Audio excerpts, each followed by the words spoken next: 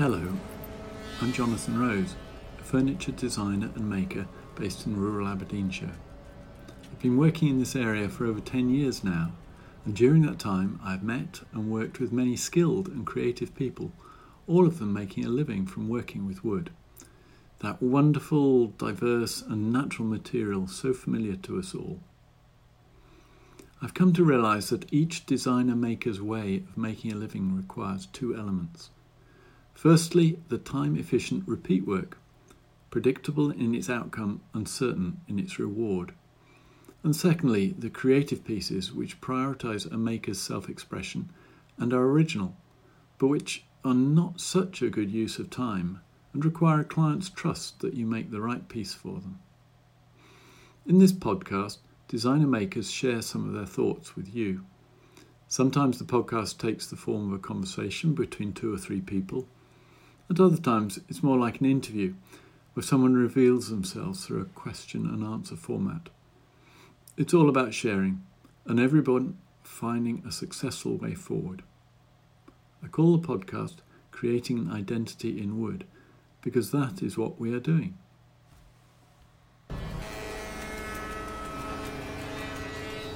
Hello, I'm Jonathan Rose, a furniture designer and maker based in rural Aberdeenshire. I've been working in this area for over 10 years now, and during that time I've met and worked with many skilled and creative people, all of them making a living from working with wood. That wonderful, diverse and natural material so familiar to us all. I've come to realise that each designer-maker's way of making a living requires two elements. Firstly, the time-efficient repeat work, predictable in its outcome and certain in its reward. And secondly, the creative pieces which prioritise a maker's self-expression and are original, but which are not such a good use of time and require a client's trust that you make the right piece for them. In this podcast, designer makers share some of their thoughts with you. Sometimes the podcast takes the form of a conversation between 2 or 3 people. At other times, it's more like an interview, where someone reveals themselves through a question and answer format. It's all about sharing, and everyone finding a successful way forward. I call the podcast An Identity in Wood.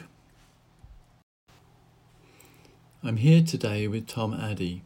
Tom Addy runs Tor Workshop, and he's in the edge of the Cairngorms, about a couple of miles up a track from the nearest roadhead, outside of Ballater. I'm really curious about how somebody who is able to run a business in this remote location that looks so ideal, but I don't think it's like that. So, Tom, my first impression of where you live is a hideout in the mountains where perhaps the old man of Lochnagar once lived. Not that I'm casting any aspersions about your age, I hasten to add.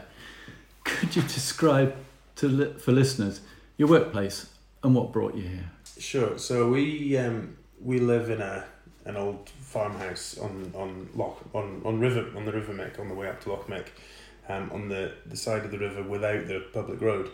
We're about 1.5 miles from the end of the public road on our side, and we have a farmhouse where we live, and my workshop and storerooms are in the old steading and cow byre of the farm. And what brought you here? So we're tenants of the Queen here on Braemar Estate. Our next door neighbour is Prince Charles. We were previously renting from Prince Charles, and the factor actually that this house came about. The previous tenant had the place for 30 years. He gave notice that he was moving out, and the factor called us, knowing that we'd probably want a slightly bigger house, bigger sheds, and because we were known to the estate, they were quite comfortable because it's a sensitive location, as they put it. And you're sensitive to that sensitivity. Well, apparently they're happy enough with what we do here. Well, I've seen your workshop briefly. It looks compact. It looks like it's got everything it needs for pieces which are probably no more than 2 meters long. That looks like a constraint there. Well, last week we finished a 3.5 meter dining table, which was very challenging. not the piece itself wasn't challenging to make, it was quite straightforward, but just to work around the space with anything else. Well, that was pretty impressive to get a 3.5 metre place table in a, what to my eye looked like a 5 metre workshop. That's about right. Yeah. So what is it that creates the narrative for your work? I think a lot of it, there's a couple of things really. I think a lot of it is from a sense of place. We've always lived rurally in Scotland, and I've got partly because of where I live, but partially because of personal interest, I've got a real sort of fondness for, historical pieces, but also vernacular, so countryside, farmhouse, croft house, black house, that kind of stuff. So it's furniture of the land, which was basically always built with very little frivolity, but sometimes with a little maker's mark, just as a tiny little nod to design. The sort of designs that work because they work. They look right because they work, and Sounds like needs must for the maker of that piece when they were living, and in a rural area, black house and rural. You get inventive, but you don't have much time to get inventive with, so you do what materials allow you to do. You use whatever sticks you've got lying around, and you do very little to them. A straight cut is much easier than a twirly bit of carving, so that'll be the way it goes. Well, sitting here in your kitchen, there is a great expression of that. There's pieces here which have that feel of, they've come from the land. So describe the bench and the table here and the things which make them you. So, again, another sort of thing is that, I make a kitchen table for ourselves, but I don't have an enormous amount of time to make it because I'm too busy trying to make something to make money, frankly. So the table becomes quite a simple thing. And it's just about using nice wood. The table's oak, Scottish oak. It's 3 boards slabbed up and jointed together on a very simple full leg frame. And it's nice just because it's solid and heavy, and it's got a bit of character in the wood. There's some splits that I've stitched up, which has sort of become a bit of a signature of ours. But really is born out of the fact that I don't want to throw anything out, and a piece of wood with a split doesn't, And what you do, you preserve the hygiene of the kitchen table by filling the cracks where you've stitched them. What have you filled them with? So it's a product that Osmo make. It's a wood putty. I don't really like epoxy. I don't really like plastic very much.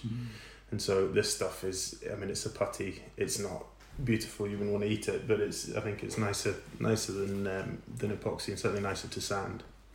Oh, and that there certainly has that character, and it's bringing that little bit of the outside world into your living space.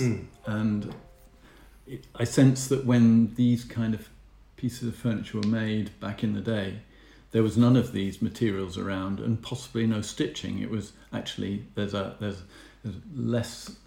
more waste at that time. Yeah. But you had what you had, so you used it. Yeah, possibly. And I think then it brings on to the other main aspect of my furniture, which is the material. So we predominantly use Scottish hardwoods. So we're using designs that would be made with a board of larch or a board of Douglas fir or something that just happened to be handy, but we're using oak or elm or something really highly figured. So the sort of shape of the design is traditional vernacular, but we're using what I deem quite flashy Scottish hardwood to make these things. So that again is the slight difference. So where is your reservoir of materials? Where do you go hunting for these pieces of wood? So next to the cow byre there's a cart shed, and in the cart shed there's a load of sticks. We basically get that from either the estate here on Balmoral or Invercold nearby. There's a few tree surgeons that we use, and I also do use sawmills and wood shops elsewhere in Scotland, but basically it's all Scottish. There'll be from time to time, if we're really stuck and need to get somewhere quickly, we'll buy some European oak to make something quickly, but by and large, and everything that we sell through our showroom is Scottish oak, Scottish elm, birch. We're lucky enough to get a little bit of Scottish walnut in, which we treat like it's gold. A few bits like that, but all Scottish hardwood. Yes. Oh, fantastic! It's a really good place. And do you condition it? Do you dry it in any special way, or is it just left out into the elements under cover? Predominantly that, yeah. I mean, so we take a whole oak tree and we plank it up and leave it for 2 years or so, and then depending on what it's going to end up being, it'll either go into a kiln for a little while or not. And I think the designs also, by their very nature, sort of allow for a bit of movement in the material, and we don't mind when things go a little bit wonky because we're not starting with perfection. So over time things can change a little bit, and that's okay. And customers actually quite like that. We've got tables in the showroom that are far from flat. They were flat when they went in, but they're far from flat now, and people actually like it. So it's not everyone will, but some people do, and those are the people we're catering for. So I've been into your gallery, Tom. I really like what you're offering there, and I noticed the isolation chair. It's a bold piece. Tell me about the isolation chair and where the idea came from. So it was made for the Scottish Furniture Makers Association show Adjust Adapt, I think the brief really was the furniture makers' response to the pandemic. So the idea was that we would all think about how the pandemic has affected us or furniture and the way that furniture works for the end user.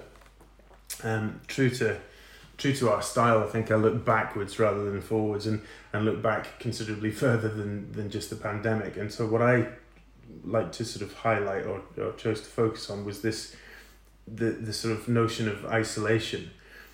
To my mind, during the pandemic, there were quite a lot of different facets to the term isolation. There was, of course, the fact that people that had the virus had to isolate from their family and things like this, and that was such a big problem and a big part to play for everyone trying to get through it. There was also, isolation from friends and family. You couldn't mix. You couldn't sort of go about your life as normal. And for us here, quite rurally and quite far away from even the nearest village, the isolation of just being here as a family was quite a strong feeling. And actually for me, it was a very positive feeling. I mean, it was a year or so of time spent with my family at home in a beautiful place with a workshop full of wood. So it was actually quite good. I was able to concentrate on furniture making without any distraction. And also just really sort of, I guess, concentrate on thinking about what was important in design and what was important in life, really, which is family and things, isn't it? But it just sort of had it was time to sit and ponder. And so the chair is a remake of a very old Croft House, Black House design, whereby the chair has a hood, almost like a sort of cocoon, around the sitter. The design of which was really to keep drafts out or the smoke from the fire out of one's eyes. It's somewhere to sort of curry up with a blanket, very similar to an Orkney chair. I think the Orkney makers have done a great marketing job, and everyone knows what an Orkney chair is. But these things, the boarded chairs, I think were probably at one time quite commonplace for exactly the same reasons. And then my idea really was that this chair was a source of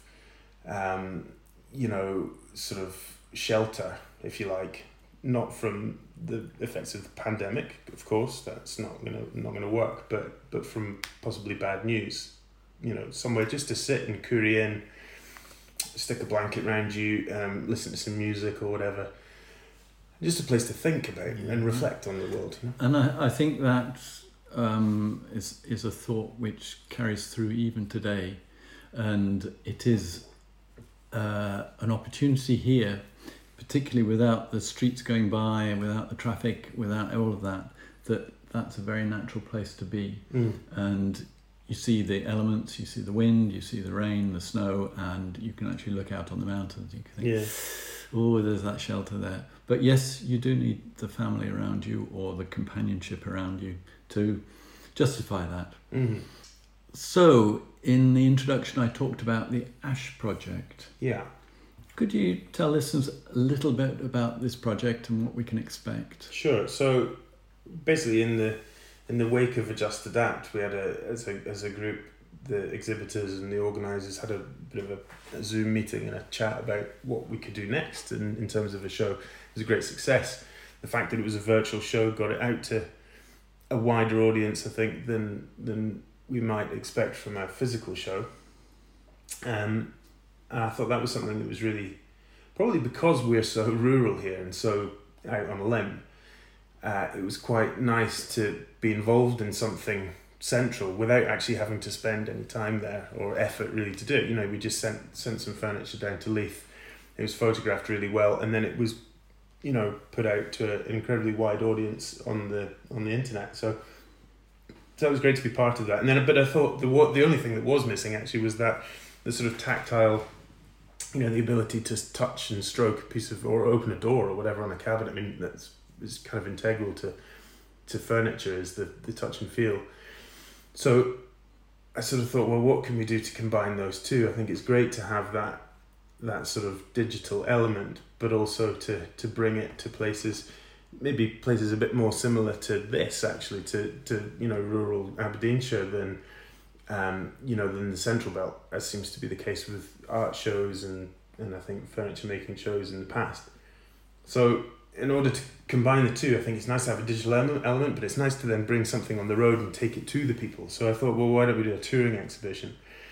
Go to, I don't know, half a dozen places throughout Scotland. Some of the more obvious places, perhaps somewhere in the centre of Edinburgh or whatever, but also somewhere quite rural, somewhere on the islands perhaps or whatever. So that was the sort of genesis. And then I thought, well, but it needs a theme, of course. It's no good just saying we're going to tour a bunch of chairs and tables around. So we need a theme. And it struck me that this is not a new idea, it's been done before, but to take a single tree and make as many different things, as many different designs with that single tree, to really showcase the variety of design, the variety of techniques in furniture makers' arsenal, and you know, but just hang it around that one tree. And then we looked a little bit more and had a little think about what could this tree be, where could the tree be from, and the idea was brought about that we should really focus on tree health and the sort of plight of the ash dieback. Basically, we've got a little window now of a huge opportunity if we grasp it well, whereby we've got an awful lot of tonnage of really, really good furniture makers' wood that's going to get rotten and it's going to get burnt if we don't use it pretty quickly. Yes, because ash doesn't withstand the elements very well when it's been cut. No, exactly. And it's, I mean, at the moment, you know, you look around the hedgerows around Scotland and elsewhere, you know, all ash trees have it or are going to get it. And when they've got it... Well, I've noticed it, and I live 40 miles away from you, and just seeing the tips of the ash trees that are familiar to me, they're just hedgerow trees, grown out hedgerow trees, and you start to notice the missing leaves on the tips of the branches. Yeah. And what I see is the commitment to the people who are responsible for those trees. Don't need to do anything about it until the bloody thing falls down, you know. And actually, it's more than that. It's saying the timber won't be any good. Yeah. Unless it's cut and harvested and looked after properly. Exactly, but the problem is there's no market. So there's, you know, what we as furniture makers, and this is the real challenge actually, is to try and get people. And it's not just ash that makes this the challenge. Is we need to try and encourage consumers to buy things to last forever, to spend a bit more on something that's been made by hand, crafted, and then keep that for generations. That's money far better spent, I think, than going to, you know, Swedish or other department stores and buying flat pack. And, you know, this whole thing, this whole sort of shift of attitude, and it's a difficult thing to talk about at the moment with the cost of living, but unfortunately, you know, we do have to do this. But then the ash thing puts a sharp focus on it because it's a finite resource essentially, and it will be wasted unless we do something, you know, holistically as consumers That's and producers. It's a huge problem, but we can do a little bit. And so the idea behind Ash Rise, as we're calling the project, is to highlight good design, good Scottish design and making, and you know, out of this ash, and then tour it about to try and cover as many, get it in front of as many people as possible to highlight the tree health as well as our own craft, design and all the rest of it. That's a great start to an issue which is going to be with us for another decade. And finding a way that we can realistically employ people or earn a living in order that this material is being used appropriately and being used well. And it takes that innovative thinking. The technical colleges talk to Fife College about this, talk to Creative Scotland. There's lots of people who are sort of hovering around the edges, but there's no central grip. There are a few people that are interested, and we need to get them talking to each other. And there are quite a lot of people that should be interested, but just are a little bit, disconnected or naive about it at the moment. And the idea behind the show is to just bring all that together in a positive way, and to sort of... This feels like it's a very big challenge, but a very exciting opportunity to get the right people together, not just the makers, because personally I can get really excited about making something of ash, and I love ash, and it's not been used in the past in the way, certainly the Scottish ash, with the variety of colour. It takes a bit of thinking, but actually it can be done. Why not? It can be done. Well, that's fantastic, Tom. Busy life. You have a busy life living in a remote location. How do you manage all your making as well as being a partner of Tor Construction? Well, I don't. I mean, it's basically 2 full-time jobs, and juggling it is very difficult, but very rewarding too. So on the contracting side, it's one company basically. We do furniture and buildings as one. On the building side, we're very lucky that we only really build very nice buildings. Almost all of them have been designed through my brother's architectural practice, and they're very lucky that they can sort of pick and choose their clients, and so by default almost we do too, and so we build some really nice things with a heavy emphasis on material. And what we basically say now, we like to think of every building we make as being made with the same degree of care and attention that you would put to building a chair. So instead of it being, only the finishings that you take real care of, you actually take great care all the way through, start to finish, with a craftsman's eye. It means you don't end up with a snagging list, which is quite nice because it's done right first time. But you also end up building really quite large works of art. I mean, we've been quite lucky in that sort of over the past 5 or 6 years, our client list is incredibly small, but the projects that we've been involved in have all won massive prizes, massive accolades. The world's best hotel we built in 1 year. We built Building of the Year, Aberdeenshire Building of the Year, Scottish Building of the Year. I think at the moment we're up for British Building of the Year, various accolades. I mean, most of these go for the design, not the actual build. But the building is nothing if it's not built. So. No, that's right. And massive team effort, So. And always when you move into a new house, you wonder, the people who put this up, did they put the cold bridges? Did they remove all the cold bridges? Did they manage to put that little bit of extra insulation in? Did they draft proof the doors? Did they, and so on. And coming to Tor Construction, you sort of feel that will be definitely. I mean, the main thing for us is quality. It has to be built right. If it's not built right, it'll come and bite you on the ass later. Yes. So you've got to get it right, really. Well, Tom, this is really good that you've afforded me 15 minutes of your valuable making time, and you've taken a little bit of time out of the workshop. And really good to speak to you, and thank you very much. Thank you very much.